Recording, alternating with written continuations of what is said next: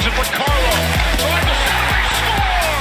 Osaka in front of the net, and it's 1-0 Boston.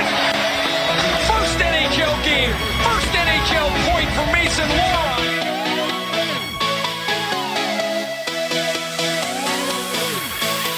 Beecher scores his first NHL goal. Lorei scores his first NHL goal. It's rookie night in Dallas. What's up? And welcome back to the Something Bruin podcast, episode 66. 66. Execute order 66. Executes order 66. That's what Phil Esposito said in the 1971-1972 season when he scored 66 goals for the Boston Bruins. I heard he was the inspiration for Darth Sidious's line in Star Wars. He actually, when he played, and I know it's none of us are going to remember, but when he played in the 70s, he actually used a red lightsaber symbolizing the Sith, and that's how he scored his 66 goals. He actually was the Sith Lord. And when nobody was looking, he was doing his little tingle fingers and getting some force lightning out there, and that's why he popped off and had 72 goals in one of his seasons? Time out a minute. I'm pretty sure that Phil Esposito was either the owner or a part owner in the expansion of the Tampa Bay Lightning. Oh my God! It's all making sense. He's the Sith Lord. Oh my God! Why has anybody ever investigated this? And it's true because in Star Wars, Sidious is right under the Jedi's nose, and in the NHL, Espo's been there the whole time, and nobody ever even batted an eye. That is crazy. Hang on, I'm gonna make sure that I'm correct on this because we might have just spoken Phil Esposito's long lost undercover identity live on the podcast. Who do we even contact for this? The FBI? Who's the? Who would be the modern day Jedi? Like the Tom Brady? Who do we call? He's a broadcaster for Tampa Bay, but I'm pretty sure he had a hand in the expansion. If we expose this, if we allow this to air, Phil Esposito and his Sith gang might come and kill us. They just might. I don't know who we can have to protect us. I don't know who the Jedi is anymore. Who would be like Luke Skywalker of the Bruins? Would that be? I want to say Bobby Orr, but I feel like that's too easy because that would be the person to save us. Yeah, no, it would have to be. Well, no. First, we need who would be the good guy who went bad? You know, like the Darth Vader. Like who was the Bruins hero who then just stabbed us in the back and became a traitor? I mean, you can't really say Tyler Sagan, right? Like that wouldn't really fit the bill. Nathan Horton might. Oh no! Sorry. Don't you dare! Sorry. Now I'm curious. If you have an idea out there, who would? If you're listening, if you have an idea of who good guy turned bad for the Bruins would be, let us know. I'm sure there's some longtime Bruin who went to the Canadians or Maple. I mean, no, it wouldn't be Tyler Bertuzzi. Some long-term Bruin who went to the Canadians or Maple Leafs. That's an obvious answer that we're missing. But yeah, if you know who would be a good example of a Bruins modern day, either Darth Vader or a Jedi, let us know because we need help defeating Espo apparently because we just discovered that he's a Sith Lord. Yeah, that's crazy. Yeah. All right. So yeah, episode 66, the Sith Lord episode. Phil Esposito's a secret Sith Lord, executing Order 66 for the 66th episode of the Boston Bruins Something's Bruin podcast. Jesus Christ! I just had a mini stroke. I think you can definitely tell we're not the Jedi in this story. No, dude, we're the Ewoks. Yeah. So welcome back to the show. As always, brought to you in partnership with the one and only Primetime Productions. You can follow them on Twitter at Primetime Prods. You can follow myself on Twitter at _Mike Sullivan, and you can follow Nick on Twitter at Nick Melanson _. As well as following our podcast account on Twitter at Bruin Something. No G. No G at the end. 2 G's on the show. No G in the bio. Yeah, we got 2 games to recap real quick. We'll do the Toronto game, and then we'll do the Detroit game, and then probably jump right into the DMs, because we got a lot of them for this episode. We got some really good questions that we want to dive into. But before we do that, Mel, what's up? I know we both had a big weekend here. You want to touch on that really quick? Big weekend, baby. Yeah. So you and I have been, we've been waiting for the Howard Show. Mr. Brett Howard, of course, from Only Howard Show to make his trip to the States. It has been a long time coming, and this weekend, I'm sure if you follow anybody on Twitter, everybody's talking about Brett. Everybody's talking about the Only Bruins fellas. Their escapades, absolute legend. And Brett came to Boston over the weekend. Sully and I were very fortunate enough to be able to meet them up, the Only Bruins boys, as well as Marissa was there, Adam was there, Marty the Meat Man was there, his girlfriend Amanda was there. There was a whole bunch of people we met up with before the game. Sarah well. Of course. Who can forget? By the way, major shout out to our boy West Virginia, Chris. Yes, dude, Louisville. That, what a guy. And I know.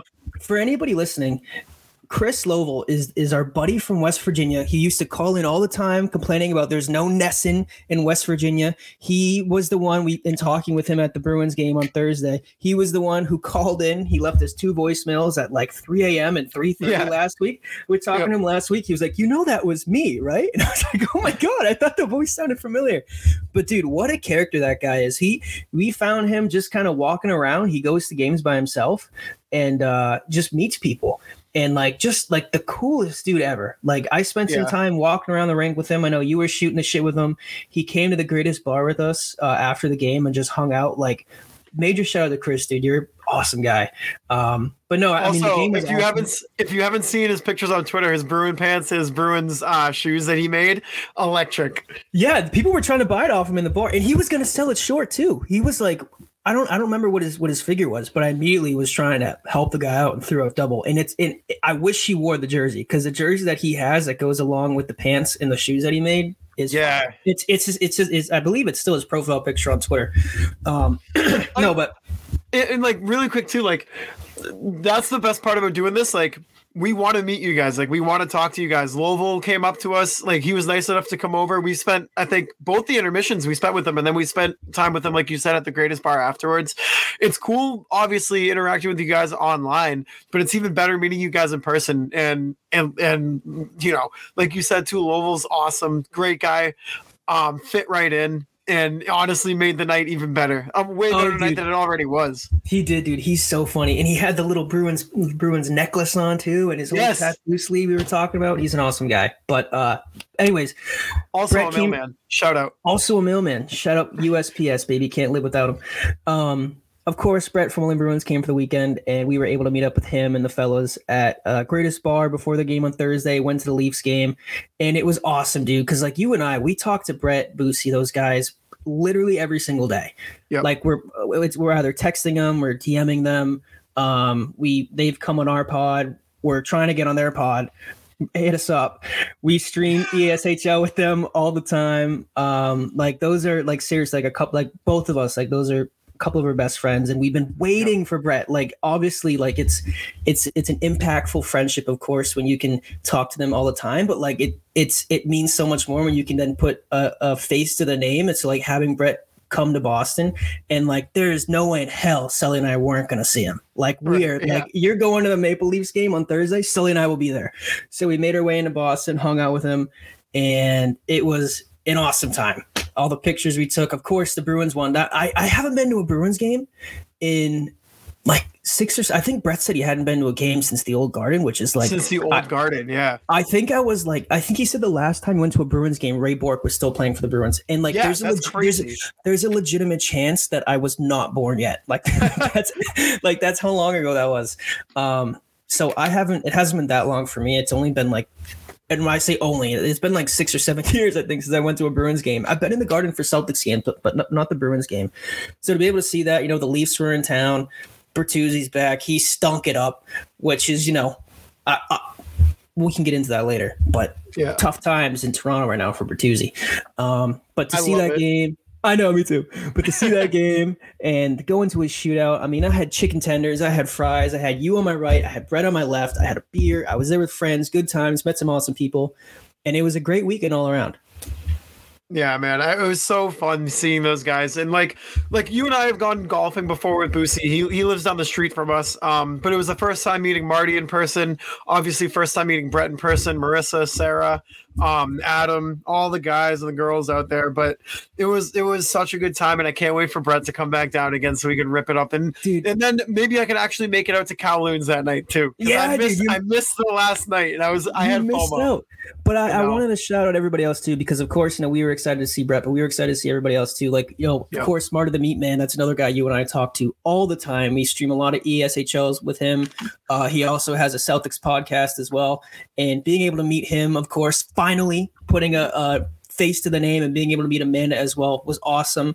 Marissa, I think you and I have both followed her on Twitter for a while, so we finally got to meet her. Got to meet Adam as well, who came all the way out from California. Kowloon's, I met some awesome people as well. And you got to make sure you come out next time, because I'd never been to Kowloon's before. I mean, I've seen it. Like, you can't be from Mass and not have heard of the legend of Kowloon's. And they just rented it out a couple weeks ago. It was in the news for something. Yeah, it was for a wedding or something. Yeah. Yeah, but I went out there and I met, the place is massive. And the whole place smelled like cigarettes. That's fine. And I met Boosie out front because I didn't know where anybody was. And Boosie brought me to their table. And it was like a euphoric feeling. Like, I walked in and the table was there. They already had drinks on the table. The TV was behind them playing Bruins in 2. Also, I know, like, we can get into the whole good luck charm thing, but like, I know Boosie is like historically bad luck. He's been on a bit of a run lately. I think the last 3 games in a row now they've won, but like, not to be that guy, I think I probably had a major part playing that, because I'm a known Bruins good luck charm.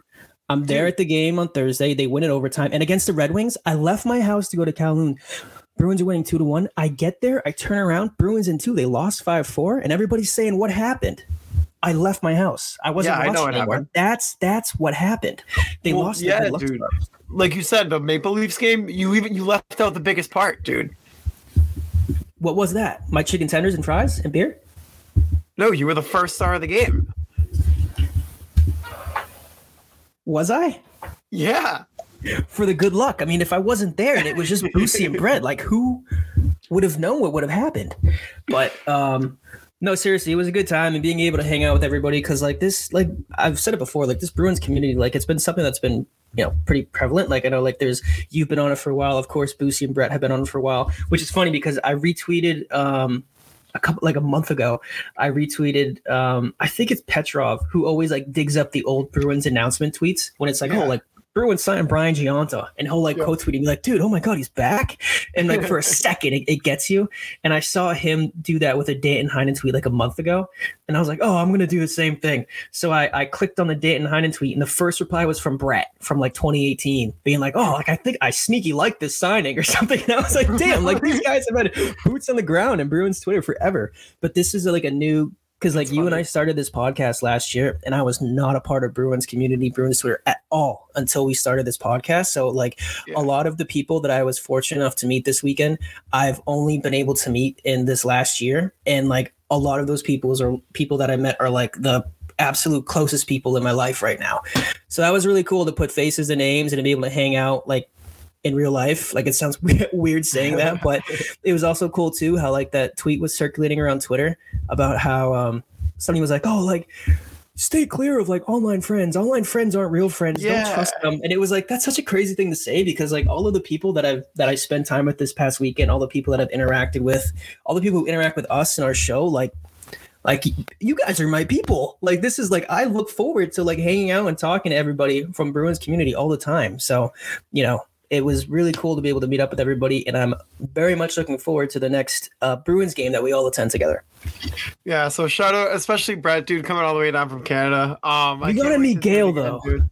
I know, dude. I know. I'm actually so mad, and because I heard that because Sully and I wanted to meet up with Gail, and right after the Bruins game, I think she was still working, and we had a lot to deal with on our hands, so we had to get over to the Greatest Bar, and like Sully and I left because we had to work in the morning, and then apparently like 10 minutes after we left, Gail showed up to come meet us, and like I think Boosie told us that the next morning, and it was like, dude, like shot in the heart, man. Like, I know. you and I were talking heading into the rink how badly we wanted to meet Gail. And I mean, we'll be at the Bruins game again. And she's always there because she works for Essence. So we will meet her. But very upset that we couldn't meet Gail this past weekend. Yeah, so I can't wait to have a weekend like that again, dude. Again, shout out to everybody. But kind of recapping, obviously we were there for that Leafs game. Bruins win, like you said, 3-2 in a shootout. It was an electric game, dude. Zaka opened up the scoring. He got his 4th of the season that game. JD with his first of the year, he opened it, or he gave the Bruins a 2-0 lead.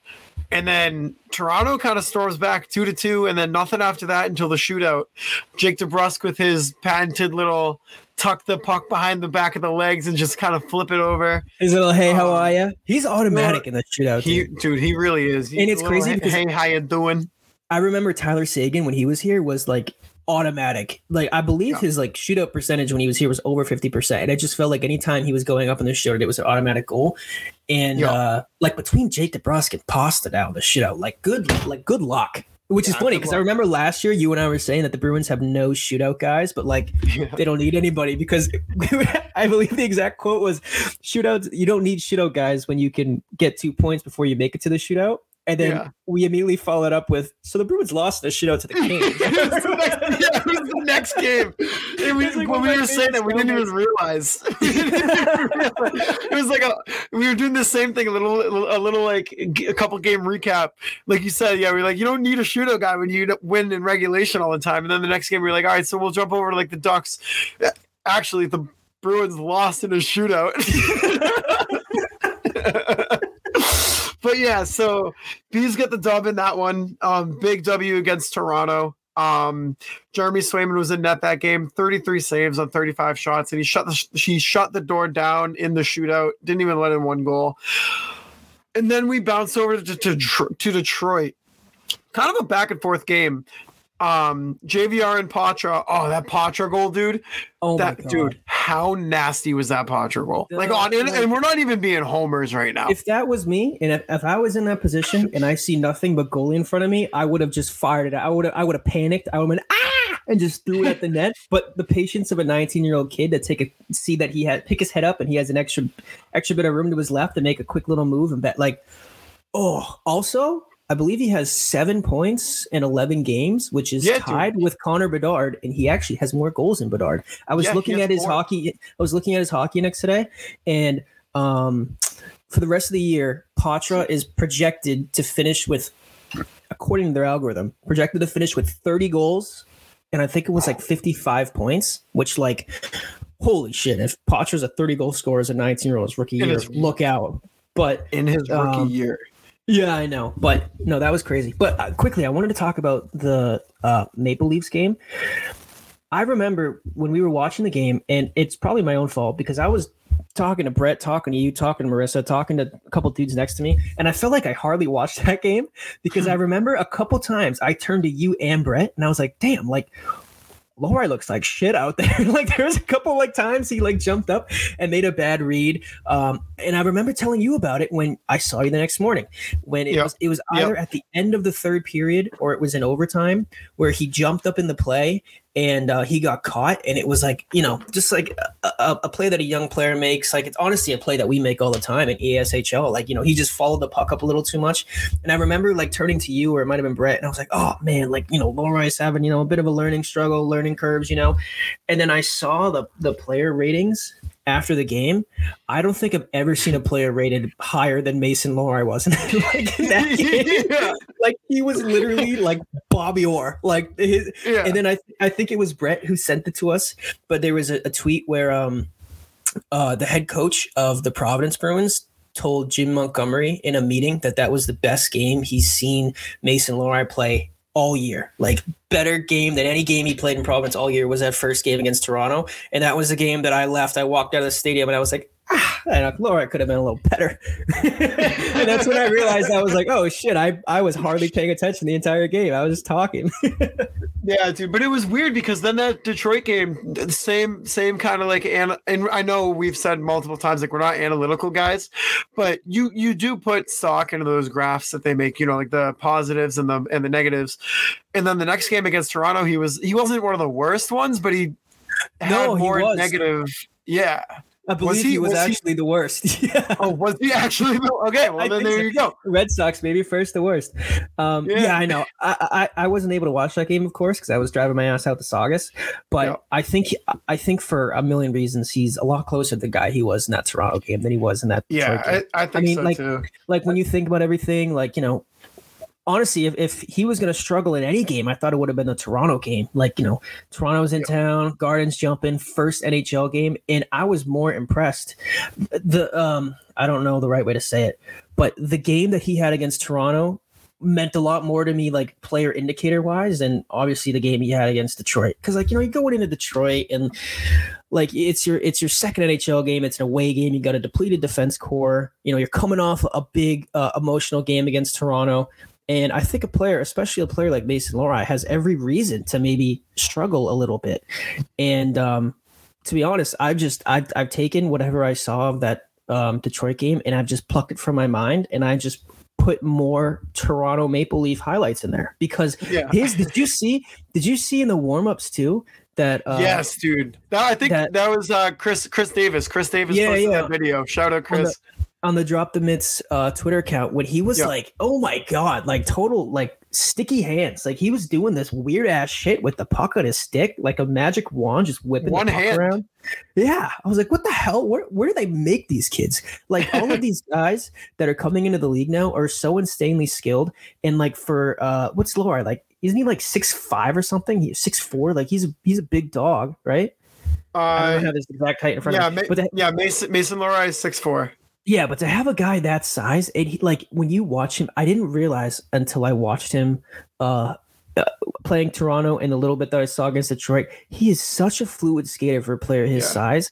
Like when he pivots and when he transitions, like when he throws his hips and goes from backwards to forwards, he does not lose any speed at all. Like behind the red line, like when he's behind the net, he is so comfortable like making plays and like picking his head up and moving the puck around. And for every reason that we talk about Matthew Poitras, like how impressive he is with how calm he is with the puck and his demeanor for a guy his age, like you can say a lot of the same things with Mason Lohrei, at least with that Toronto game. I can't speak much about the Red Wings game because I hardly saw it, but he's if I was Derek Forbort, or I mean, I guess you can include Grzelcyk too. Like I'd be getting a little nervous. I mean, I'd be sweating a little bit with the way that Mason Lohrei has been playing. I'd be a little more nervous if I was Grizz. But before we even jump onto that, we got to talk about. And you know what? Okay, guess what? The Bruins lost to Detroit. First regulation loss of the season, but we're not even going to really dive too deep into it. Linus Ullmark didn't have the greatest game, but you really can't put too much stock into it. I mean, you're missing McAvoy, Forbort, and Grzelcyk. You're playing three, AHL defensemen out there. Say what you want. But talk about Bertuzzi and his reaction to Marchand chirping the bench after Liljegren. But Liljegren did that to himself. Timeout. So we'll start with that. First of all, Liljegren initiated the contact. Marchand was just being the strong man that he is, and Liljegren fell, hit his ankle on the boards, and all these Leaf fans, talk about typical Leaf fans just yelling into the void about how dirty of a player Marchand is, when the replay literally is the clearest thing that I've ever seen. Liljegren puts his ankle into Marchand and then loses balance and just flies into the boards. But the thing about it is Marchand is chirping the bench. The whole bench is chirping Marchand. And then as the camera pans down the bench, there's Bertuzzi kind of sitting off to the side away from some of the players, and he's just looking at Marchand and laughing, shaking his head and laughing. Dude. And the Bruins won 2 games that night. They obviously won the game on the scoreboard, and they won the mental game too, because obviously everybody knows that Leafs fans, the organization, total mental midgets, they just can't handle adversity. And holy shit, right. You made all of these big free agent splashes this year. You wanted to get more grit, so you got Tyler Bertuzzi. You wanted to be able to have guys, stick up for themselves, so you signed Ryan Reeves. And you have the shortest guy on the ice, Brad Marchand, just uplift your defenseman. And whether or not you want to say it's a dirty player or not, listen, if you think Marchand's a dirty player for what he's done in his past, I'm not going to argue with you. But if you want to die on that hill with this play specifically, like, get a life. Like, come on. And the fact that Marchand went over to their bench and was chirping them right after the play, and they all stone-faced, and they're all upset except for Bertuzzi, who's just cracking up. I love it. Like, that team is fracturing from within, and it's what, game 10? Like, you have Ryan Reeves. You have Ryan Reeves telling the media, oh, yeah, he's lucky I wasn't on the ice. Buddy, you were on the ice like 5 more times with Marchand after that play. You had every opportunity to do something. It's not like there was 10 seconds left in the third period and you got ejected. Like, you're sitting right there on the bench watching it, and then you swing your legs over and hop on the ice for your next shift, and you didn't do anything. So what are you running your mouth about? And Lucic was there. Like, the Bruins, like, they're big dogs. Lucic wasn't playing. Like, Forbert wasn't playing. So if you want to do something, now's your time. But of course, he picks after the game the media to start saying shit when he doesn't have. They don't see the Bruins again until the second week of December or whatever. So very fitting of the Maple Leafs. And then they start talking, and then they start doing something about it when there's microphones in front of their face after the game. But even on Twitter too, don't know that guy's name, but that like Maple Leafs. Steve Dangle. Yeah, and he's given like Bertuzzi all this shit. Like, buddy, relax. Like, you should be mad at everybody else. Like, Bertuzzi's laughing tough shit, but like, that's been the Maple Leafs. Like, that's like everybody's laughing at you guys. Like, that was just such including your own players. the fact that it's been 4 days or 5 days since that game, and yesterday their head coach is still talking about it, saying like, oh yeah, I didn't like her response, blah, blah, blah. Ryan Reeves is still talking about it. And now fans are talking about Bertuzzi's reaction. Like, oh my God, like, that's Toronto in a nutshell. And like, Toronto asks why like the rest of the league laughs at them and why nobody takes them seriously. It's because it's game 10. You have like one of the best players in the league, prime athlete, in Austin Matthews. You got Nylander, you got Mitch Marner. I mean, you spent all this money in the offseason, and here we are, 10 games in. You're losing to an AHL defensive core with the Boston Bruins. You got the talking point of your team is that Tyler Bertuzzi was laughing on the bench because his buddy Marchand, who he was asked 50 questions about before the game. What's it like to be with Marchand? Is Marchand really like that in real life? Is he a douchebag? And he's asked all these questions about it before the game. Marchand's acting up and Bertuzzi's laughing. And then you have Ryan Reeves running his mouth after. Everything in Toronto isn't about the play on the ice. It's about what's going on in the locker room. And as a Bruins fan, I freaking love it. And of course, it all happened right after the Bruins game. So I'm licking my chops. I love it. Dude, honestly, too, like, I will say one thing. If you're a player on the Maple Leafs and you see that video of Bertuzzi laughing and like joking around with Marchand after one of your young not rookie, but one of your young defensemen basically just broke his ankle on that play, and you look down the bench and one of your players is kind of smirking and laughing it up, but the guy who was involved in the play, I would be pissed. I would be pissed. But like, that just goes to show, like you were saying, Toronto is just a joke. Toronto is a joke. But you know what? If the Maple Leafs players are that mad, then why didn't they do something about it? Right. Like, nobody went after Marchand. So instead of being mad at Brad Marchand, if they think that his play is dirty, they're not even talking about Marchand anymore. They're talking about Bertuzzi. They're talking about their own teammate who was just laughing at Marchand. Like the entire conversation has shifted from Brad Marchand made a dirty play, and now the conversation in Toronto is, oh, Tyler Bertuzzi was laughing at Brad Marchand. Is he a locker room cancer? Oh, Ryan Reeves said if I was he's lucky I wasn't on the ice, despite still being out there for the next 6 minutes of game time, like having multiple like it's just like it's just Toronto hockey in a nutshell. It's so funny. It is so funny. But yeah, so I think we'll jump into the DMs here too. Obviously, and by the way, this episode will be dropping on Wednesday, but we are recording on Monday night, so we won't be discussing the Dallas game. But just to jump into some of the DMs here. Want to read Jack's first? Yeah, actually, yeah.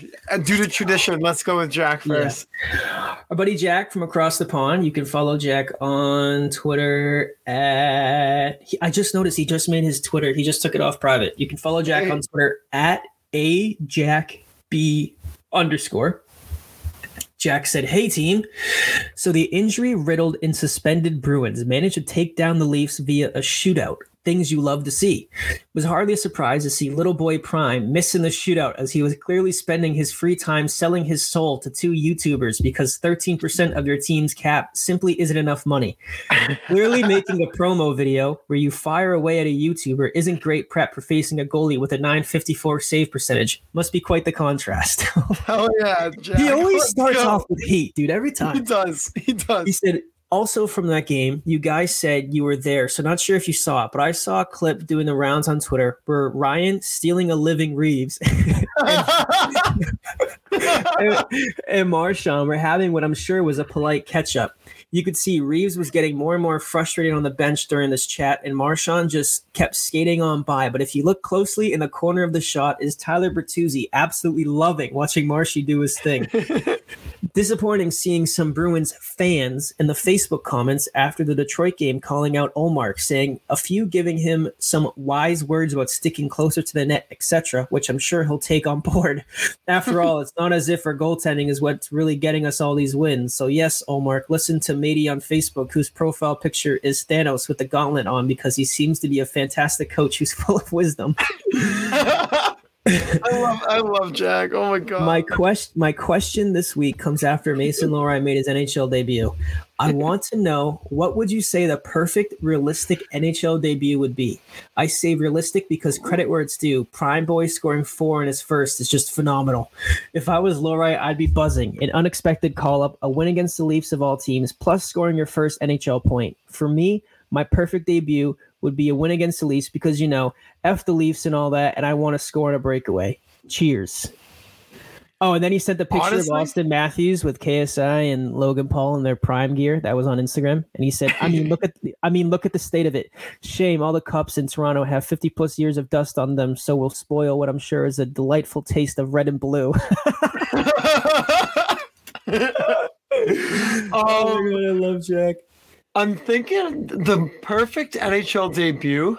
You know what it would be? It might be what Mason Lohrei did, honestly.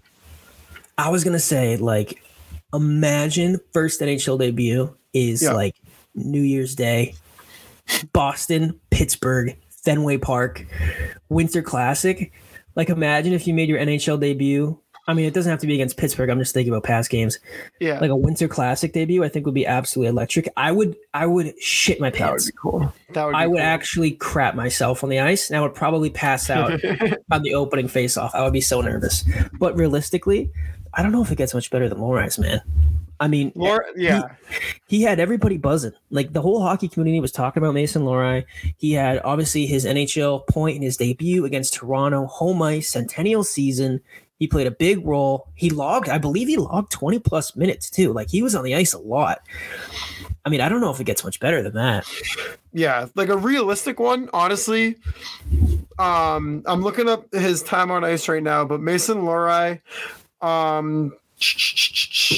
21 minutes, 28 seconds on ice. That was actually the fourth most among defensemen. It was Lindholm played 30 exactly, Carlo 22:49, Shattenkirk 21:39, and then Lohrei 21:28. But Lohrei with 3 shots, 1 assist. He was all square plus minus. He had a block shot too, no penalties. He played great. He actually played so good. It would also be tough cool to get better than that. Oh yeah, it would also be cool too if he was a goalie and or if you were a goalie and got called up and got a shutout in your first game. Yeah, I was thinking that too. Toronto would be electric too because Toronto obviously has that loaded offense that is nowhere to be found right now. But if Toronto came into town and you were able to shut them out, or a heated rivalry, or who's a wagon? Vegas comes in Bruce Cassidy and you shut him out in your NHL debut. Holy, that's like the Devin Levi treatment. A team that's been starved for a goalie, and then you get the call up and you're him. In your first game, you get a shutout and you keep. I don't know. There's so many perfect NHL debuts, but recent NHL debuts, I think Jack's right. I mean, Austin Matthews 4 goals in his first NHL game. I can't think of a better start than that. I think Thomas Hertl did that too a couple years ago. I think he got 4, and then the 4th goal was between his legs. I remember that. That was pretty crazy. That play alone got hockey on SportsCenter. Yes. But yeah, shout out Jack.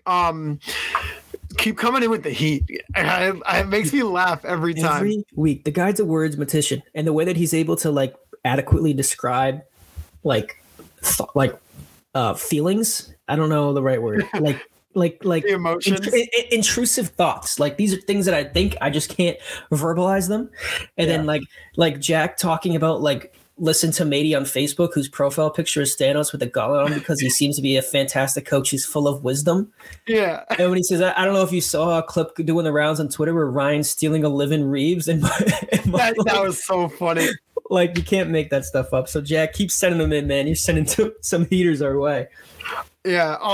Let's jump over to, we got we're for the return of E2.0's two-parters. There he is. Again, you can follow him on Twitter at Incredible Mr. E7. His two-parter this week. Part 1. Why do we seem to not be able to beat Detroit the second meeting at Little Caesars Arena? We usually win the first meeting, then shit the bed for the second. Goes back to at least 2021-2022 season, if not farther. Part 2. Thoughts on Bertuzzi in the Leaf situation. Do they trade him? Do they cut him loose? He's pushed to the fourth line, and Buddy is a top-line winger. Do you think we'll try to get him back next year to be with the kids and just go full, in the words of Jack, a shout-out shithousery with Marchand leading the battle? That's awesome. I love it. Jack is leaking into everyone else. I don't know. I think they're going to ride it out.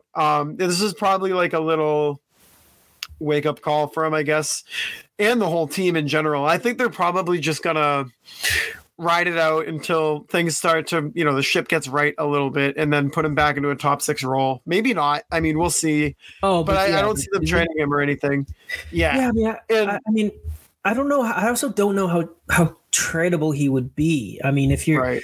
I mean, he's obviously better than a fourth line player, but like, he's not playing like one right now. Like, he's been sucking in Toronto. Like, it's not like he was benched the entire third period against Boston. I think he had like 8 minutes in that game. He did not look good at all. So it's not like this is just, hey, like, let's wake you up and put you on the fourth line. Like, their coach had some pretty choice words to say about his performance as well. Like, they're extremely unhappy with his performance.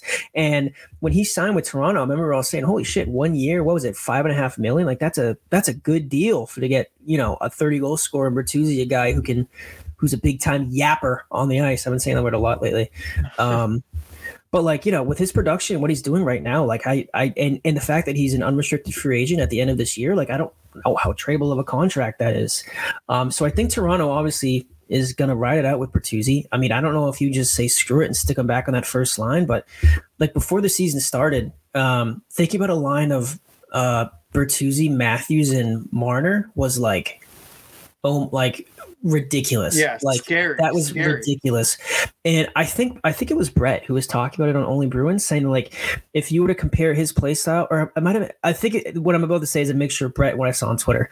But like, when Bertuzzi was here in Boston last year, it was easy because he just had to dig the puck out of the corners, feed David Pastrnak. Like, he wasn't asked to do anything more than what he's capable of doing. And like, now on Toronto, it just seems like what they're asking a little more of him, playing beside Austin Matthews and playing beside Mitch Marner. Like, it's just not his environment. Like, it's not his line. So like, looking at it like that, it seems like a dream matchup. Like, the guy can just like muck it up, dig pucks out of the corner, set people up, and just like, walk his way into 30 goals like he was doing in Detroit.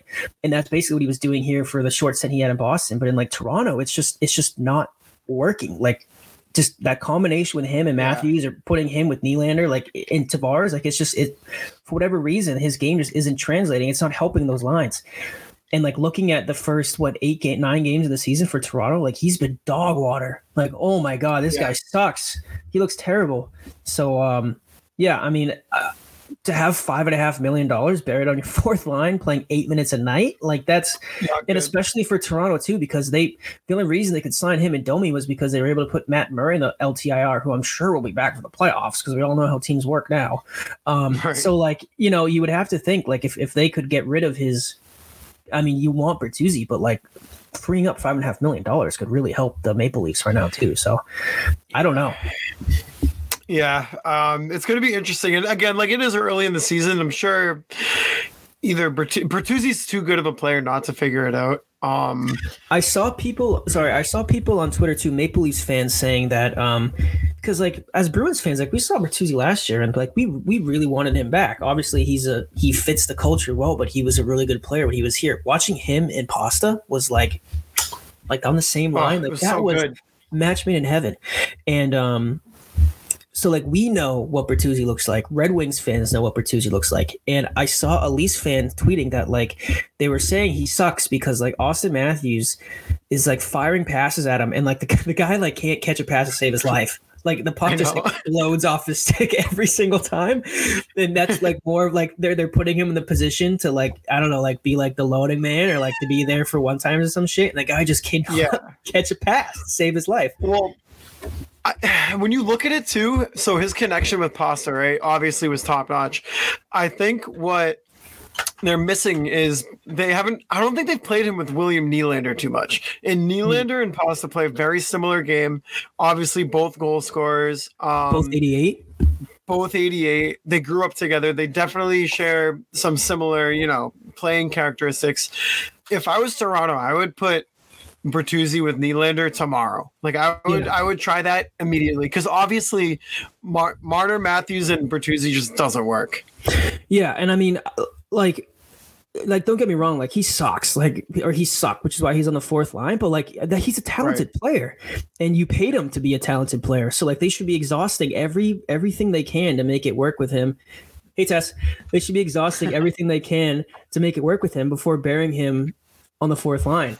And I mean, my first bit of advice to Tyler Bertuzzi would be to tape your stick. I mean, I don't know, maybe that would help you. that might help him get yeah, or at least put a knob in your stick. I mean, Jesus Christ, that's insane. Dude's out here, he's playing pond hockey with the stick that he found in the garage. He's just picking sticks out of the trash can and just going to the rink with it. At that point.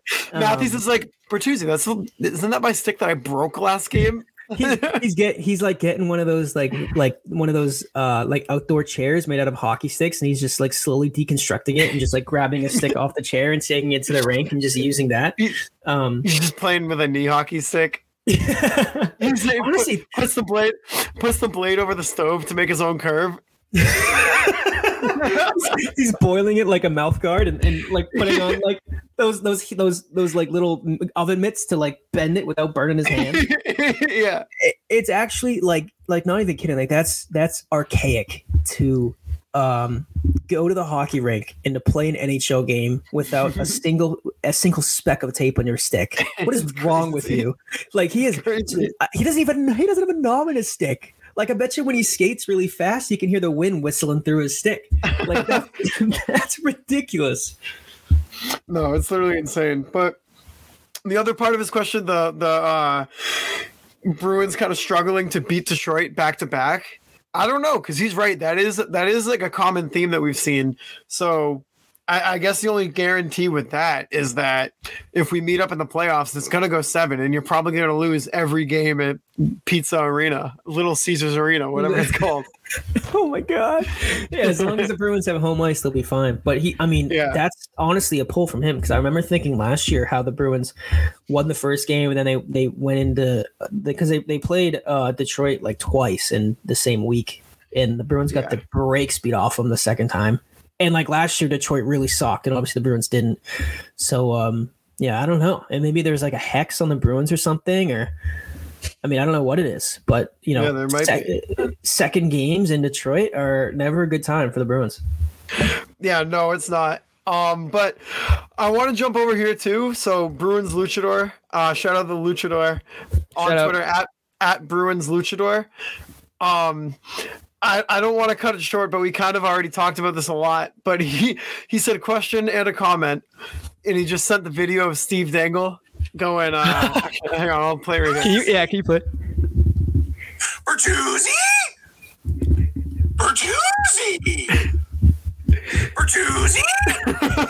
So yeah, let me hear your mighty roar. yeah. That's.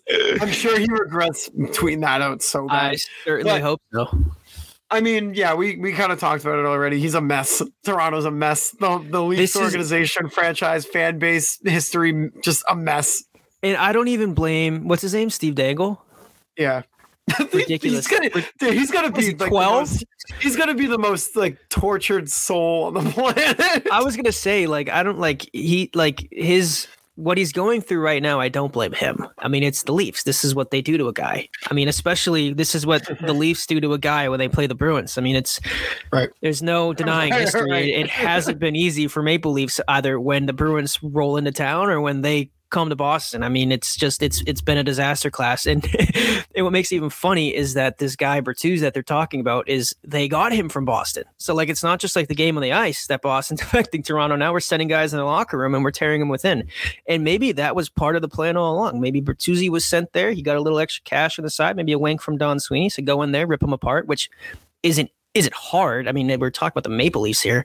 And maybe in the offseason, Bertuzzi will just make his way back down to Boston, give him a nice little deal. We got some cap space, and we'll see what happens. Yeah. So shout out the Luchador again. Follow him on Twitter at Bruins Luchador. I'm sure you've seen him at the Garden with the Mexican wrestling mask, the Nacho Libre Bruins themed mask. Oh yeah, I saw him. He was with I think he was with Boosie like a couple weeks ago at a Bruins game. I saw on Twitter. Yeah. I see him there all the time, dude. I don't know if he has season tickets or not, but he's always there. But I feel like he's always on the Jumbotron. Always, dude. But shout out to Luch. This next one comes in from Meth Bear. You can follow them on Twitter at Meth_Bear.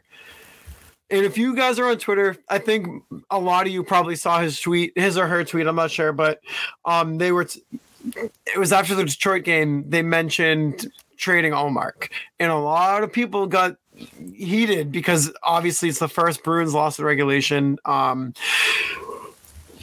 gave up 5 goals. Not his best game, but you got to also remember too that the Bruins were playing without Charlie McAvoy, no Derek Forbert, no Matt Grzelcyk. They're playing with a guy, Reese Witherspoon. They're playing Mason Lohrei. and then isn't that an actress? Yes, and then obviously, they're playing with a very handicapped defensive core. But so he asked, I got eviscerated for saying at some point it might make sense to trade Ullmark for a big return and roll with Sway and Bussy. What's your opinion on this? You don't do it this year. No matter, you don't do it at the trade deadline, you don't do it at any point this season. No matter how good Swayman is playing, a big chunk of that is coming with the ability to lean on some rest, play 50-50 throughout the season, 41 to 45 games. That's a huge part in Swayman and Ullmark's success. If you trade Ullmark and Bussy comes up and he's not, as good as everyone seems to think he is, say he posts like a 900 save percentage and a 2.8 goals against, then you're leaning on Swayman more, and then all of a sudden he has more of a workload, something he's not used to. I don't think he's ever played more than 55 games in a season, probably even less than that. So what's working right now is working because the system works. You don't want to break that system right now. Yeah, I think trading Ullmark, and I think even you and I have talked about this before too. I think it's entirely circumstantial. Like you said, like I really wouldn't. I can't think of any scenario that would make the Bruins want to trade Linus Ullmark this year. Because first of all, I mean, Jeremy Swayman is your Vezina favorite right now. His numbers are insane. And of course, it helps with the shutout that he had the other night too.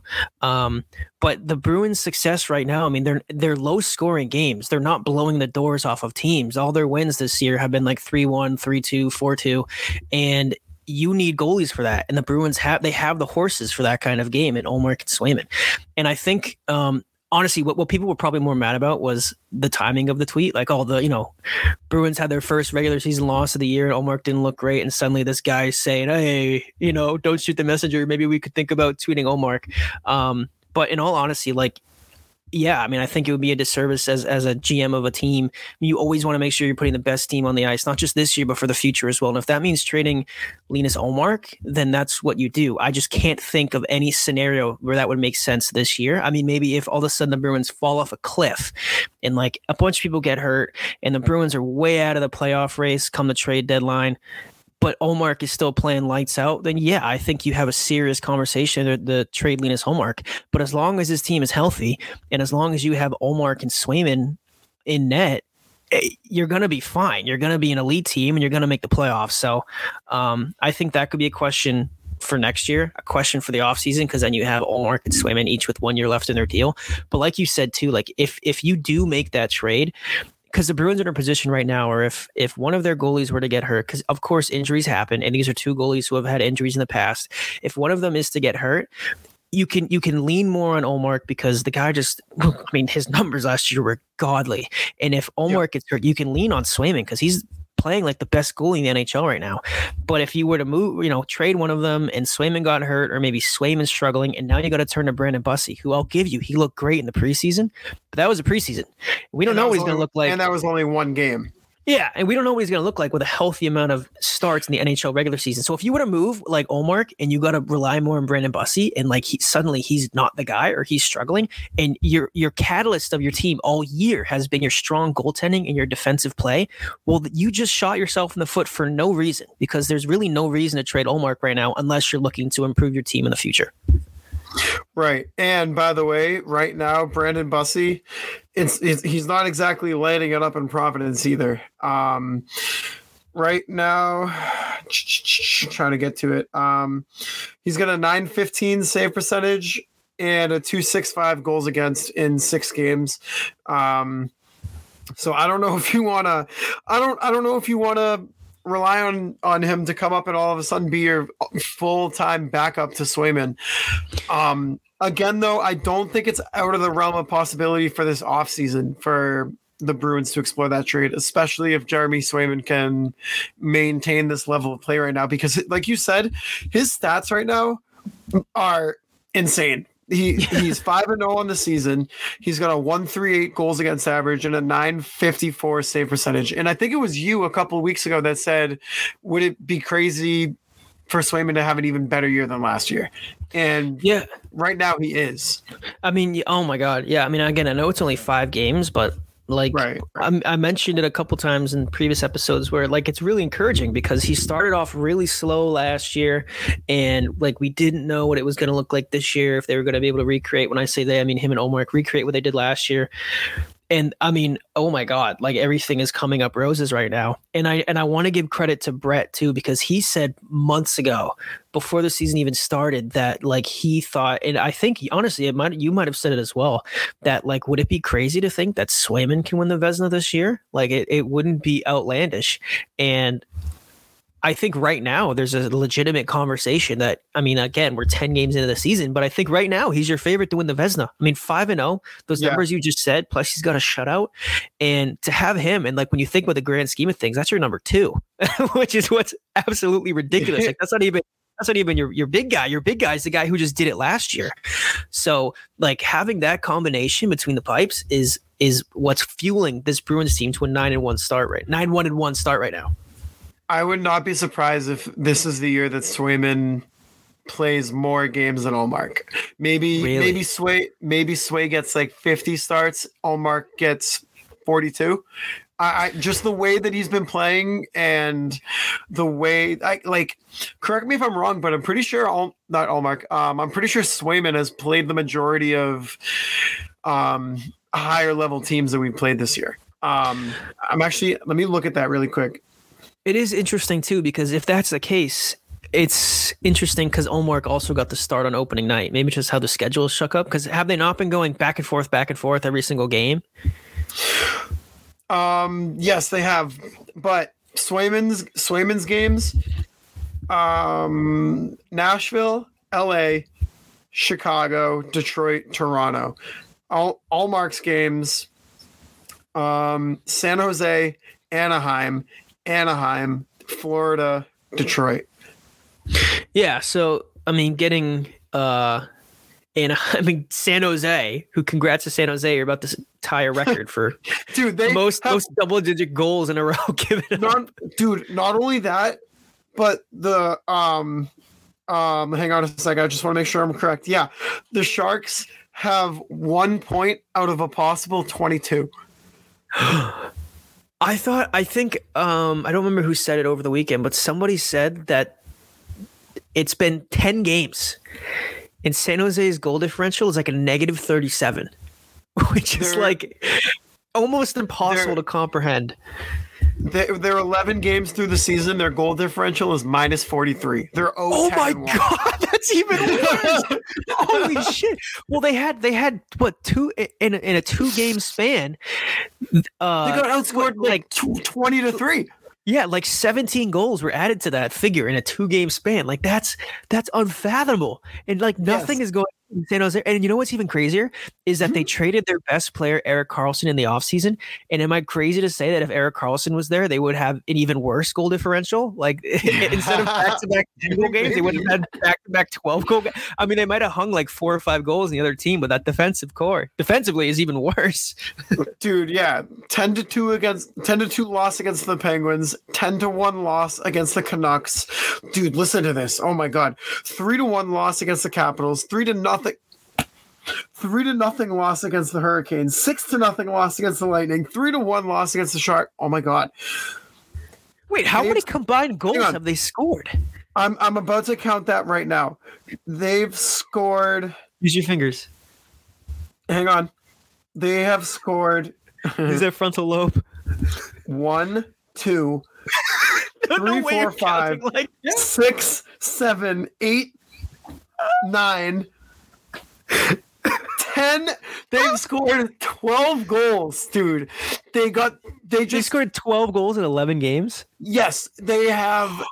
They almost gave up more goals in one game than they've scored all year. I know, dude. They back-to-back 10 goals against, and they also had back-to-back games where they got shut out.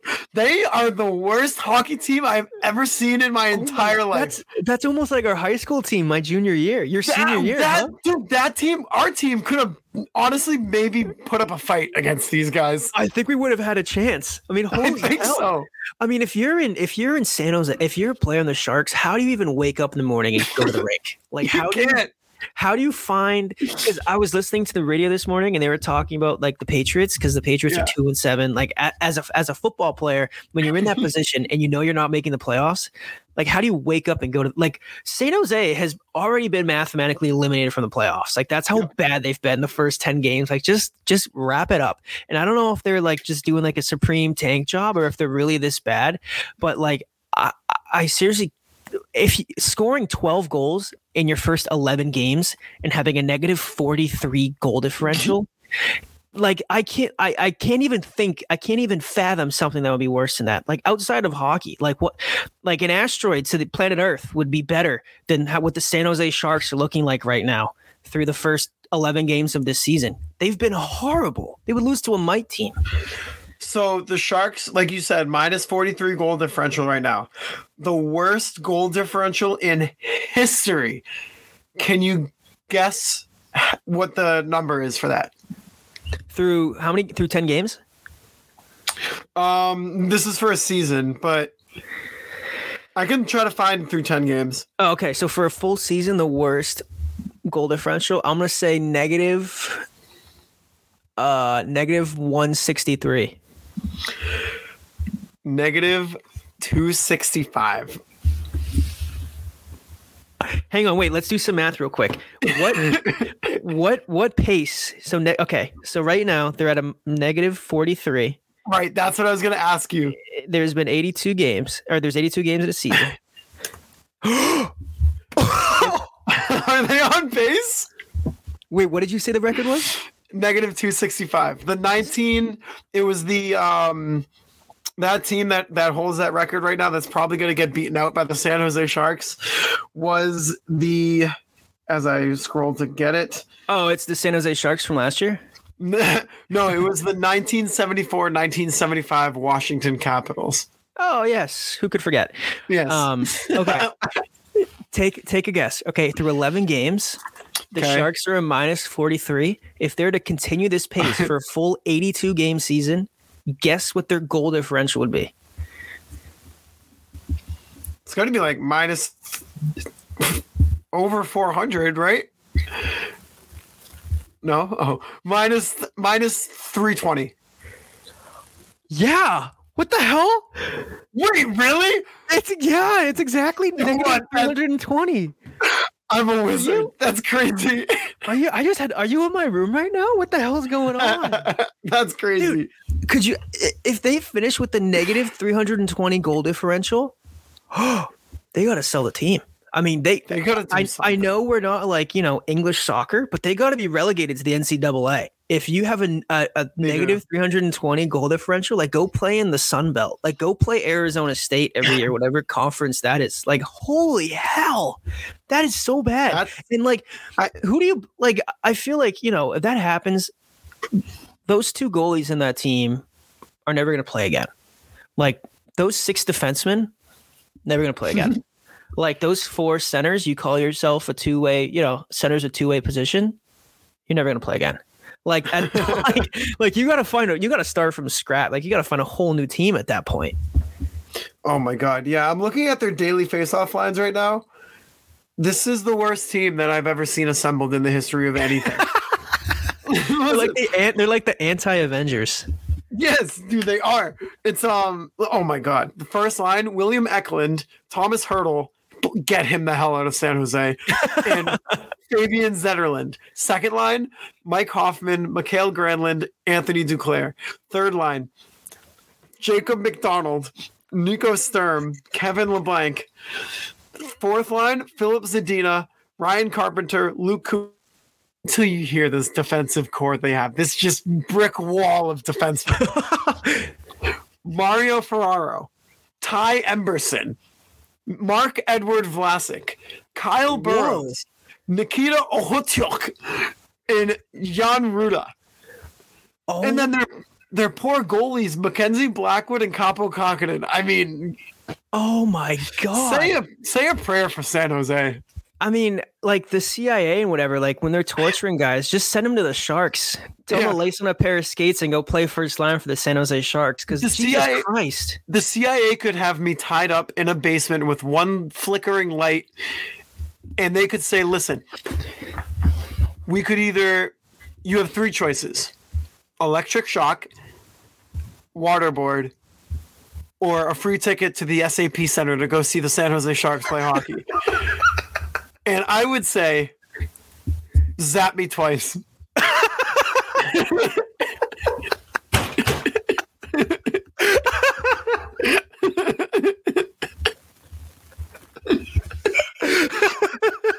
I'm not even kidding. Who is going to watch this team? Who's paying money to go watch this team get scored on 10 times? Oh my God! Especially gas prices in California right now too. I mean, holy hell! The whole state's been taking L's. I mean, like you were naming like Mark Edward Vlasic. I haven't heard that man's name in nearly a decade. I know. Because I used to, whenever I heard his name, I'd always think about the pickles because Vlasic pickles. Right. Yeah. And I mean. What did you say, Zadina? Yep, Philip Zadina. Oh my God, dude! It's literally the land of misfit toys out in San Jose. And to think, honestly, it's even more impressive thinking about Erik Karlsson putting up 100 points with those bombs last year. I mean, I guess who else was going to do it? But like, there's a pretty good reason why the San Jose Sharks are just the absolute worst dumpster fire of a team you've ever seen. And I mean, just Google their roster. Jesus Christ, I knew it was bad. I didn't think it was that bad. It's bad, dude. It is so bad. And it's so funny because Chicago was so bad last year. This team is like making Chicago look like Vegas Jesus last Christ, year. They're looking like the 2018 Lightning. I know. So it sucks too because San Jose, when they're good, like the Shark Tank, it's such a good atmosphere. The fans are awesome. It's such a good team. But I mean, Jesus Christ. Do you think their GM is like starting a group chat with like Joe Thornton and like Patrick Marleau and like, guys, I miss you. Yeah, please. Please come back. Like, he probably puts him in a group chat. Yeah, I don't have his number anymore, but if you guys got Brent Burns, just add him to the group chat. Like he's just trying to get Anybody who can to come back and play for the Sharks. Their GM is probably like, we're still waiting on Burns to come back. We don't know where he is. Meanwhile, he's just lighting it up in Carolina. Here we go. Who do you think right now, as a fan, is more in a torture chamber? Is it a fan of the San Jose Sharks or is it a fan of the Toronto Maple Leafs? Well, the Toronto Maple Leafs fans are just in a eternal torture chamber. I think it's rooted in denial, though. But this whole episode has been dedicated to the San Jose Sharks and the Toronto Maple Leafs, and I love it. Honestly, I think Toronto, because I think San Jose fans kind of knew what they were walking into this year. Toronto fans are just like, what could I compare it to? It's like, they're like a screaming toddler who just didn't get to go to a laser tag party for their birthday. So they're just screaming at their parents, just so angry because they're not getting what they want. And they never will. And they never will. I love it. Like this, honestly, like I can say like between Thursday and right now has been like the best 5 days of my entire life. Like not only did I get to go to the Maple Leafs game, I got to meet a bunch of awesome people. We got to see some friends, ate some good food, drank some good beers, and the Toronto Maple Leafs are like falling into like oblivion. Like they're actually like there's a sinkhole in Toronto right now because of the people are stomping their feet over what's going on with the Maple Leafs, and like buildings are collapsing and fires are starting and people are going crazy about Tyler Bertuzzi laughing on the bench. And here we are, like, oh, the Bruins are 9-1. We got Dallas tonight, then we got like we're just moving on with our life. Like that's the Bruins are just going in, they're just like dropping airstrikes on like the Toronto Maple Leafs franchise, and they just move on. And they've literally been doing that as long as I've been alive. Like, and it's the great part is they've done it in so many different ways. Oh, that's a nice 4-1 lead in Game 7 you have. Thank you very much. Oh, what's that? We saw you in the first round of the playoffs for like the 4th time in the last 7 years. Thanks for those 4 free passes to the second round. Oh, what's that? You have the most disgusting team on paper that you've probably had in the last 2 to 3 decades. Would be a shame if people were talking about Tyler Bertuzzi laughing on the bench and Ryan Reeves running your mouth after you come into Boston and losing a shootout. Like, it's just, I love it, dude. It's so great being a Bruins fan sometimes. The Toronto Maple Leafs signed Tyler Bertuzzi, Ryan Reeves, Max Domi, and John Klingberg. The Bruins signed 100-year-old Milan Lucic, a 100-year-old Kevin Shattenkirk, a 90-year-old JVR. That team is 9-1-2. 9-1-1. The Toronto Maple Leafs, with all their stars and prime athletes and perennial all-stars and William Nylander, Austin Matthews, Mitch Moneybags Marner, and just a great expectation coming into the season. They're 5-3-2. They stink. A team that could be walking around with ice bags on their knees and is already walking around with ice bags on their knees. McAvoy's hurt. Lucic is hurt. Lauko's out. Forbert is hurt. Forbert's out. Grzelcyk is hurt. We're better than you still. You guys fucking stink. So bad. It is the greatest thing on the planet being a Boston Bruins fan and getting to listen to the Toronto Maple Leafs organization as a whole just always have an internal civil war and just year after year after year collapse in on themselves. It brings me the most joy in the world. It's like what brings me more joy? Christmas or just the existence of the Toronto Maple Leafs? It's the Toronto Maple Leafs. They live to disappoint, and it's great too because, like, as a Bruins fan, I hope other teams are catching on as well, because it's like, and that's why I always compare them to the Dallas Cowboys, because every year, like you said, when you compare them to a toddler, they're saying, "Look at me, we made these signings. It's going to be different this year. We're all going to stand in the middle of the road outside of our stadium and watch us lose in the first round. It's going to be different this year. This year is going to be like the last 12 to 15 years. I promise." And every year, Bruins fans and everybody else goes, "Oh, okay, all right, we'll see." Yeah. Yeah, you just kind of like you're just making jokes. Like it's like you give him a shiny toy. Here's Tyler Bertuzzi. Just go away for a little bit. Like go deal with yourself. Yeah. And here we are, 10 games into the year, and they want a new toy, and they don't like the shiny toy anymore, and now they don't like Tyler Bertuzzi, and they're deconstructing. And it's funny because as Maple Leafs fans, they're like, how do we get here? What's happening? And as a Bruins fan, it's like. This is the same story every year. It's like the Maple Leafs are like the Harry Potter books. There's like 8 of them. It's the same thing. It's the same plot. We all know the story every year. It's utter disappointment. It's players underperforming. It's inner turmoil. It's coaches being fired. It's new GMs coming in. It's captains underperforming. It's nonstop drama. They're like a reality TV show over there. They should film a reality TV show on the Toronto Maple Leafs, and it would do better than like The Bachelor. Yes. Like, oh my God, there's always something going on within that organization. And like, I feel like with the Bruins, it's just hockey. With the Maple Leafs, it's milk. It's everything but.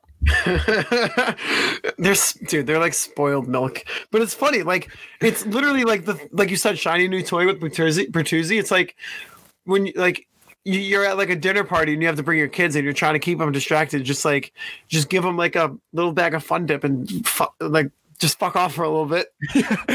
It's like it's like when you're at a restaurant and there's like the crying baby, like that's the Maple Leafs. Like it's like you see, or you're on an airplane, you see the family come in and they got a baby and you go, yeah, here we go. I hope this baby is going to cry and ruin our dinner. Or oh my God, I'm sitting, I have the middle seat in the plane. I'm literally praying to God that this person holding the baby doesn't sit next to me. That's the Maple Leafs, because you always know it's going to be a disaster class, because even though you're hoping that baby isn't going to cry in the plane or in the restaurant, they're going to. And when they do cry, you look at their parents, you look at the Boston Bruins, and you look at every other team in the Atlantic Division to do something about it. And every year they do.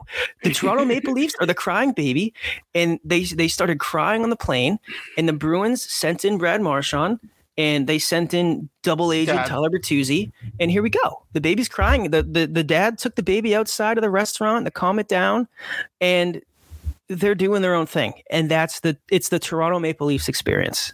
It is. That really is the Toronto Maple Leafs experience. But I don't even remember what question we were on. Me neither. I don't know. We spent like 30 minutes on the Sharks and the Maple Leafs. So shout out to whoever sent that in. But the next one comes in. So actually, this was two of the same questions. So it's a dual DM question for same question. It was from Muchuro Tokido. Follow them on Twitter at Ate Crow, and also he had the same question as our guy Island Stew.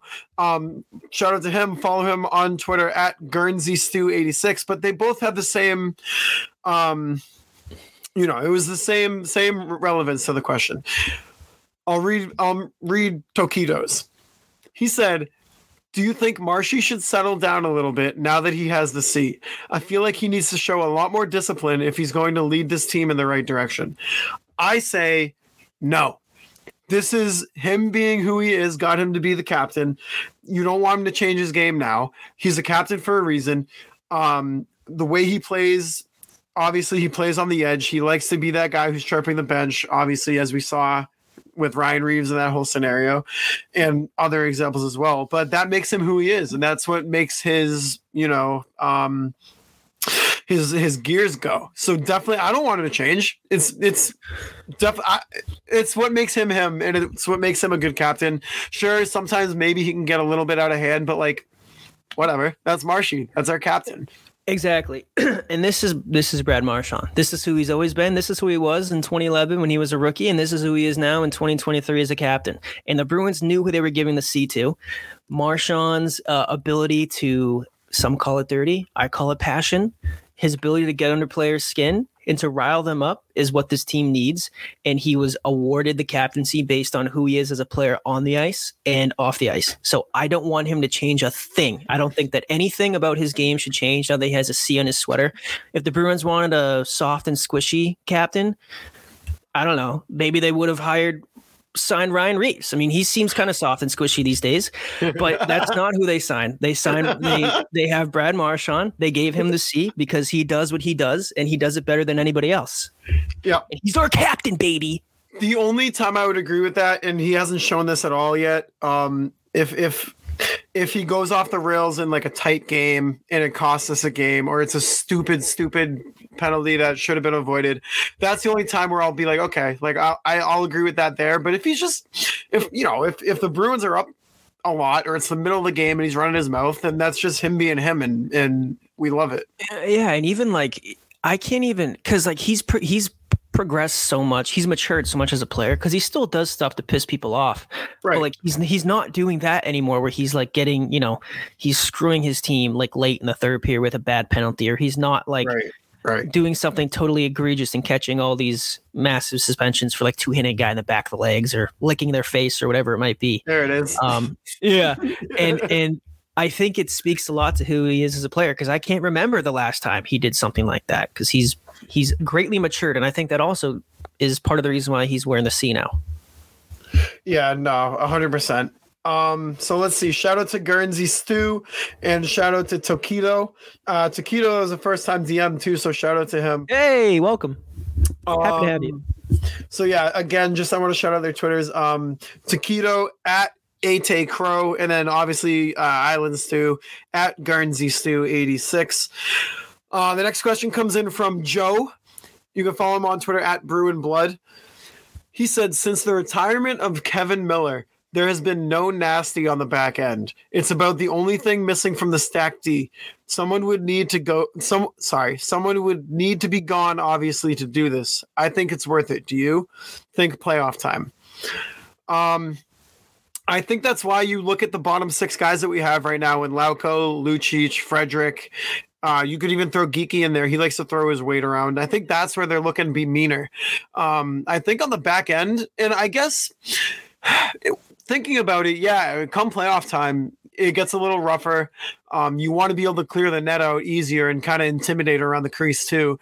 And I guess I do see that being a point of consistency with this argument.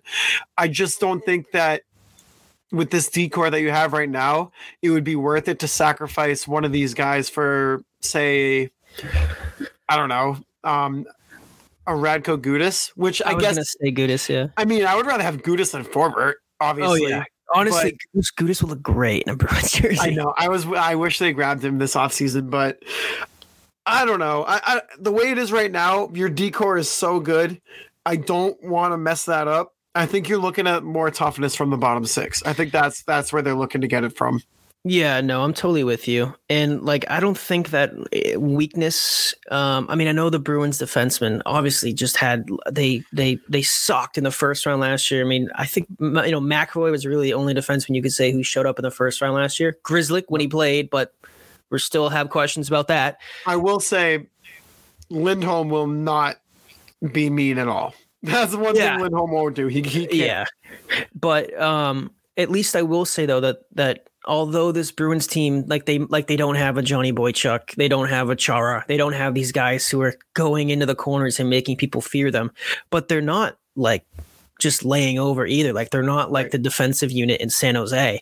Like Brandon Carlo is a big dog who a lot of people have said he isn't physical enough, who would probably be pleasantly surprised to find out that he was, I think, second or third on the Bruins last year in hits. I mean, Charlie McAvoy is a tree stump who's aggressive in the corners. I mean, Hampus Lindholm, I know he's not going to go out there and just like two-hand people in the back of the corners, but he's a big dog too. He's 6'4", he's a strong skater, he's strong on his stick. I mean, I know that they're not going to go out there like your Gudas and like scream in people's faces and like make sure that they finish every single check in the corner. But those guys are still really hard to play against, even come playoff time. And I know last year, I think the Bruins obviously were taken to it. They had it taken to them physically against the Florida Panthers.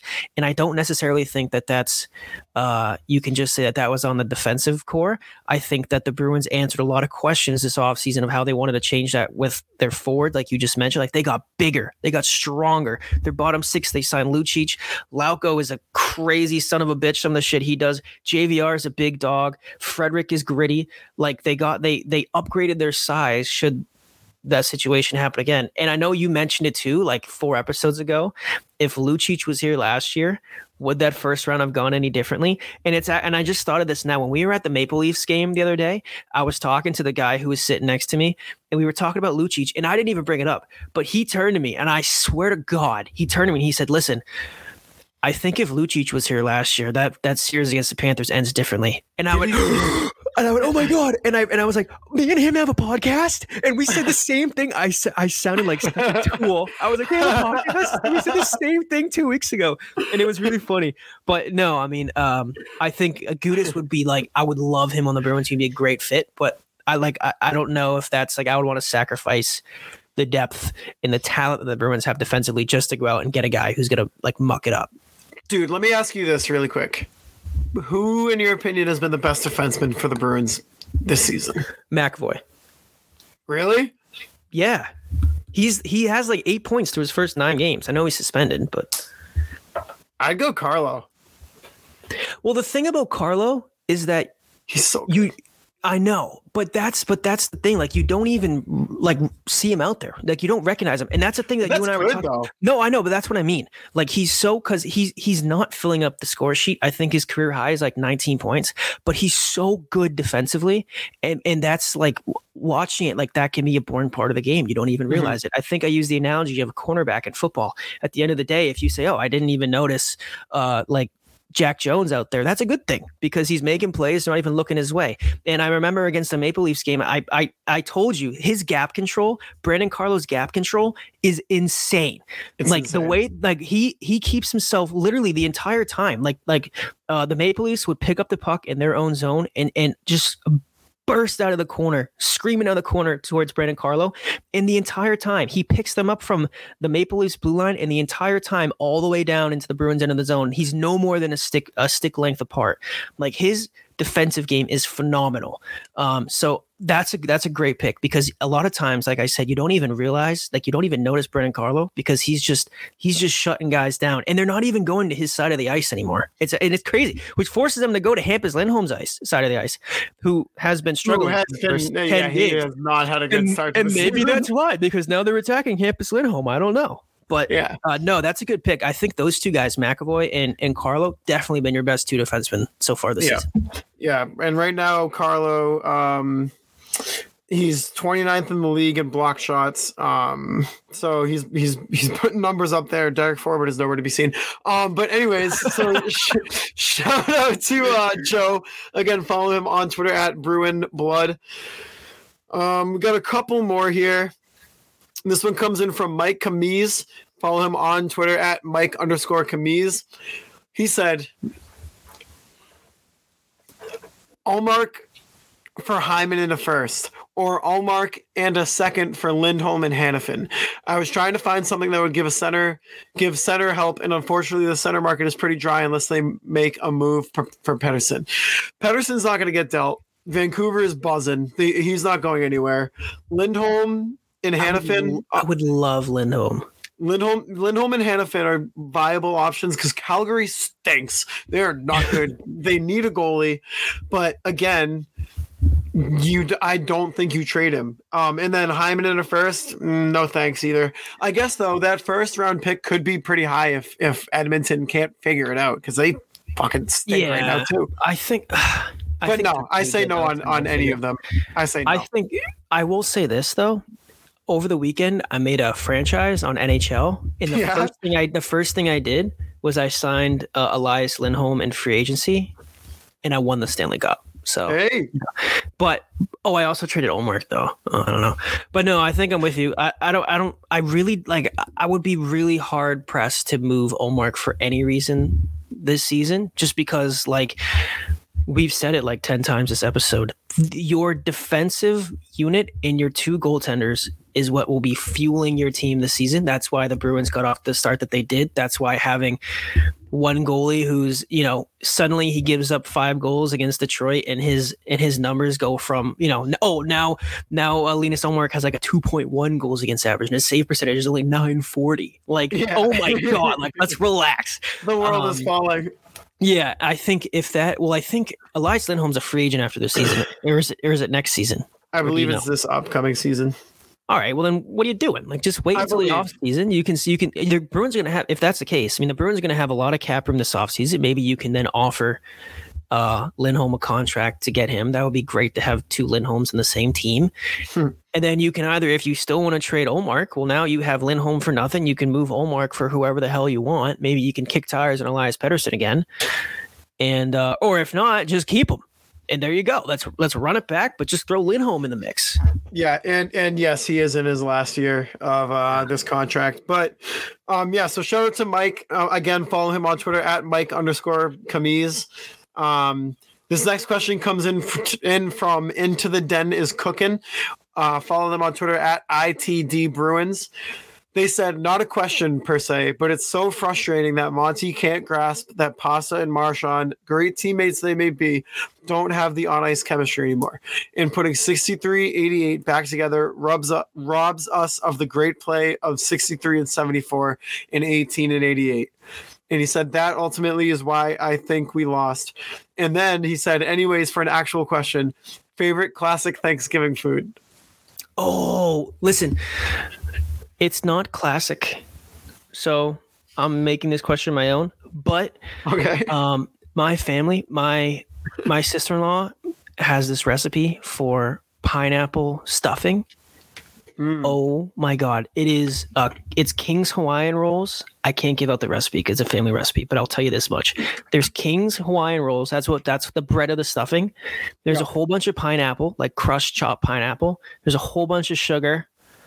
And there's a whole bunch of butter. I'll tell you that much. And the rest, I gotta take to my grave. I'm sorry, but it is so good. It's like a dessert, and that's what I look forward to every year. Traditionally, classic wise though, hot take, I'm gonna say rolls. I'm a big carbs guy. So it's funny, when I was younger, right?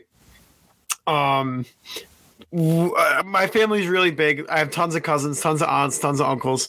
And every year we would be like, oh my God, it's Thanksgiving. Auntie Margie is making her famous rice. And we were like, oh, like that was the most excited we would get. Come to a couple years ago, I find out it's just regular rice pilaf that comes in the box that you get off the shelf at the grocery store. So that's no longer my favorite. Your family was that excited to have rice pilaf that your aunt picked off the shelf at the grocery store? It wasn't even like, obviously, like all the older, aunts and uncles knew that that's what it was, but like we as little kids had no idea. We were just like, this is so good. This is my favorite thing. and then come to find out it's just the regular rice pilaf off the shelf. But favorite classic is probably, oh my God, dude, I could eat a whole plate of stuffing.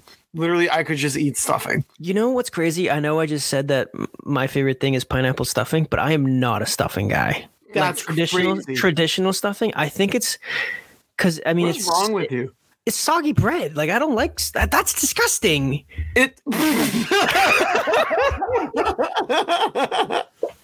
I sounded like Schmidt from New Girl. That's what I was just gonna say, dude. That you sounded just like Schmidt. Oh my God, it's a texture thing like that. Like I think about like soggy bread. Like I don't know. It's not my thing. Although I do like the crispy corners. I think those are good. Those are good. But I'm not a big stuffing guy. The crispy what? Oh, the crispy corners. The crispy corners. Yeah, you know what's good? Not Thanksgiving related. You ever have Parmesan couscous? Yeah, that's pretty good, dude. All right, let's find a food we can agree on. If you say cranberry, I'm gonna knock you out. You don't like cranberry sauce? No, dude. Between you don't like cranberry sauce, you were excited as a kid for your aunt to bring over rice pilaf. Like, what the hell is going on at the Sullivan household? I was gonna say you've never tasted it, but it's store bought. Who the hell has it? Same kind. Yeah. Oh God. What about do you have mac and cheese for Thanksgiving? Yes, with the breadcrumbs on top. I don't have it for that. I was just wondering. I don't have it for Thanksgiving. Sorry. I didn't mean to get I didn't mean to get that excited. Do you have green bean casserole? Yeah, I don't like it. Green bean casserole just tastes like vomit. That's what I'm making. Who's making a green bean casserole? Is that what Tess makes? Yeah. Whoops. Oh, brother. Here's that one. I mean, turkey. I don't know. I mean, I like turkey. Turkey's Gravy? too dry. What is like, dude? Why don't you just get pizza for Thanksgiving then? If you're gonna just shut down everything I say. It's funny you say that because we do sometimes get pizza. Your family isn't real, dude. What the hell is going on? Family isn't real. For Thanksgiving. For Thanksgiving this year, look around the table. We have rice pilaf, mac and cheese, and pizza. Everybody dig in. Listen, and we play Family Feud too. I got a bald cap, I shave a mustache in, and we play Family Feud. What is our Thanksgiving? Now that I'm really thinking about it. Yeah, I don't know. But yeah, I don't know. Something to think about. Yeah, well, we got to think about that one. Turkey. Yeah, but turkey's the layup. I like turkey.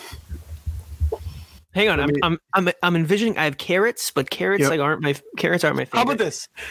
Mashed potatoes. I don't like mashed potatoes. We're never gonna agree on any food. I'm never having you over for Thanksgiving. I'm never going to your place for Thanksgiving. I don't think we can name any other foods. I don't think there's anything else. We'll try again for Christmas. Gingerbread cookies? No. Dude, I hate gingerbread. I'm kidding. Do you like candy corn? No, fucking hate candy corn. All right, there's something we can agree on, dude. All right. And candy corn. At least we can agree on something we both hate. We're back on track. Yep. Candy corn and the Toronto Maple Leafs. All right. So shout out to Into the Den is Cooking again at ITD Bruins. Last question here comes in from some guy. That's his name. Some guy. Oh. Follow him on Twitter. I think he's just some guy. I think he's just some guy. Follow him on Twitter at Asti_Mar. He said, some guy said, do we think the signing of Lucic was purely locker vibe related or actual talent related? I'd argue a line of Lauko, Beecher, Heinen.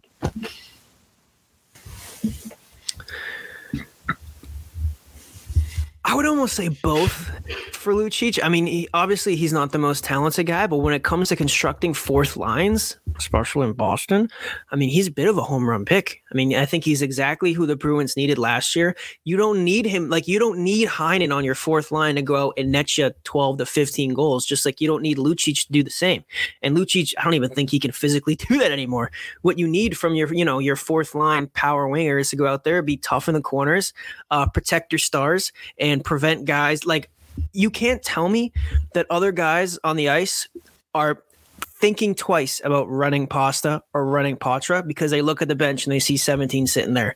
And if that's Danton Heinen instead, you think the fear is going through their heads? Like, I think it's more than just who's more talented between Danton Heinen and Lucic, because there's more than just talent when you're constructing a fourth line. And that's just player wise, like within the locker room as well. Like, we've already said this, bringing Lucic back post Bergeron, like, I'm sure like the ripple effects of Bergeron being gone are still being felt within that organization, but having Marchand there and bringing back Lucic, a guy who was a pillar of this city, of this organization, a guy who's won a Stanley Cup, like, it means so much more than that. So I think signing Lucic had two reasons, and I would keep him on that fourth line over Danton Heinen. Yes, I think I'm with you. It's a little bit of both. Like, I think he would do anything, obviously, to help this team. I think that's why he's here. Obviously, he's here to help however he can. So if there comes a time where, maybe the team is better off with the line of Lauko, Beecher, and Heinen, I'm sure he would not be mad about it. He wouldn't be salty about it. He, again, is doing anything for this team. I do want to say, though, through 4 games that he played before he got hurt, obviously, that's another concern too, his ability to stay healthy. But through 4 games, he had 2 points. So it's not like he was invisible out there. He's on a 41 point pace. That's he is. Good. And it's a shame too, because if he hadn't got hurt, he could have been on pace for like 80. No, he would have been on pace for like 65 points. I don't know. But if he had 2 points in 4 games, right? Yeah. Oh no, you know what? You were right the first time. Never mind. Don't even. Let's Let's just remember how I pulled 320 out of my thin air. But yeah, I mean, I think it's a little bit of both. Locker room vibes, definitely, especially after losing Bergeron and Krejci. You need to keep a little bit of that culture alive, and bringing a guy like Lucic back helps with that. But like I said, too, I think he would do anything to help this team succeed. And if that means sitting, then I think he would, without hesitation, do that just to help everybody out. But that was it for the DMs. So shout out to you guys for coming in and firing them off for us. Do you want to do a quick little prediction for the next couple games? I suppose we can, because then guess what? We got a game tonight, baby. We got a game in an hour. Less than an hour. Less than an hour, dude. All right, so we're gonna do it. Let's see. 1, 2, 3 games. Wow, my head. You want to? Are we starting with the Dallas game? All right, 4 games. Yeah, let's do Dallas. They're halfway through the first period right now. 0-0. Prediction. I'm going to say the Dallas Stars win 2-1. I'm going to say the Bruins win 3-1, and Jeremy Swayman keeps the door shut. Let's go. I hope you're right. All right, Islanders, Bruins. At home. Bruins 3-1. Bruins 5-1. Whoa, big one. Trouble with Sorokin? Yeah, question mark. Bruins Habs in Montreal. Honestly, I'm gonna say 6-2 Bruins. Ooh, I'm gonna say 4-3 Bruins overtime. Hey, God bless you. Thank you. I think the Bruins blow the doors off of Montreal. Oh my God, I think I just threw my back out. Was that a sneeze joke? No, what did I say? Oh no, I wasn't even paying attention. I was honest. I thought that you did that on purpose. No, I didn't even. It didn't even register. But that did kind of hurt my my back a little bit. Ooh, and then finally, what? Ooh, no. Okay, you know what? We're just gonna. That's next week. God damn it. Whatever. Bruins Sabres in Buffalo. Oh shit. 3-2 Bruins. I feel like that's going to be a weird one. I feel like this is something you should sleep on. Like you really got to like self-meditate to try to pick between the Bruins and the Sabres. I don't know. The Sabres have fallen heavily out of my favor. They are not as fun as I thought they would be. Oh, who would have thought? Dude, not me. Such a good team. But I'm going to say Bruins lose in a shootout 4-3. In Buffalo. The Bruins do need some guys who are better in the shootout. But you know what? You don't need shootout guys when you win in regulation. That's true. Oh my God. But anyways, did you give your prediction for that game? Yeah, I said 3-2 Bruins. Oh, all right. Okay, never mind then. Yeah. Hey, Jesus. Episode 66 of the Something's Bruin podcast. Obviously, Bruins and Stars game is right now. So when you're listening to this on Wednesday morning, it will be 2 nights ago. So playing a little bit of catch up, but and not the Heinz kind. But anyways, anyways, yeah, episode 66 of the Something's Bruin podcast. The Phil Esposito 66 goals in 1970, 1971. The Sith Lord himself, the godfather of the Tampa Bay Lightning, he was just out there. He was just out there playing with a Darth Maul double-sided Sith Lord lightsaber, firing everything at the net. Oh my God. You're in your bag tonight. But I'm excited for the game. But by the time this game is over, I believe, is that McAvoy's entire suspension? Or does he have one more game? No, he has one more. I think the Islanders game is his last game. Okay, so McAvoy will make his return in Montreal against the Unless Canadiens. Bettman screws him, but I think that's supposed to be his last game. Yeah, and I didn't hear anything else from the appeal either, so I think he's just gotta take his time. We need him back. We need him back. Charlie, we were talking about Mason Lorite digging at the chains. I think Charlie McAvoy is just digging at him, just trying to rip him out of the wall. I was wondering where you were going with that. But yeah, I mean 9-1-1 Bruins in Dallas right now. Episode 66, Something's Bruin podcast. Mel, you got anything to add? Nope. You can follow us on Twitter at Bruin something, no G. You can follow Sully on Twitter at _Mike Sullivan, and you can follow me on Twitter at Nick Melanson _. Don't forget to leave us voicemails. I don't have the number in front of me, but you can find it in the Something's Bruin Twitter bio. Back to you. The voicemail number for the podcast just so happens to be 508-263-0854. If you missed it, 508-263-0854. And if you missed that, rewind it, because we're not saying it a third time. Just hit that little button, that little tiny thing next to the pause button that says rewind 15. Yeah, just hit that and you're going to hear the number again. You hear it twice. Actually, you get to hear it 2 times. And if you want, you can press that button like 70,000 times to re-listen to the episode.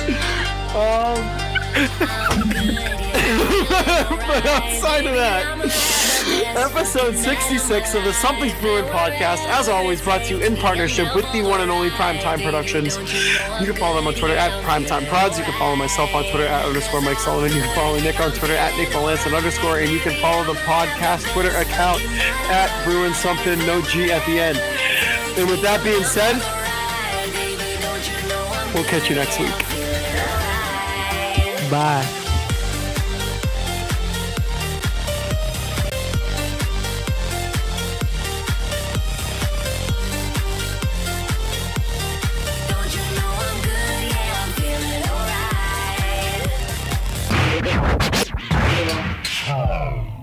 Get out of your mind.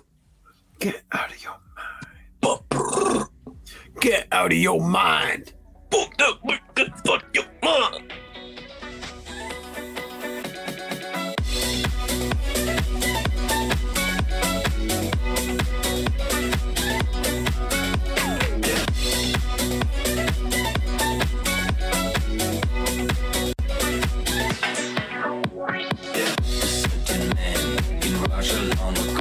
He was big and strong, in his eyes a flaming gold.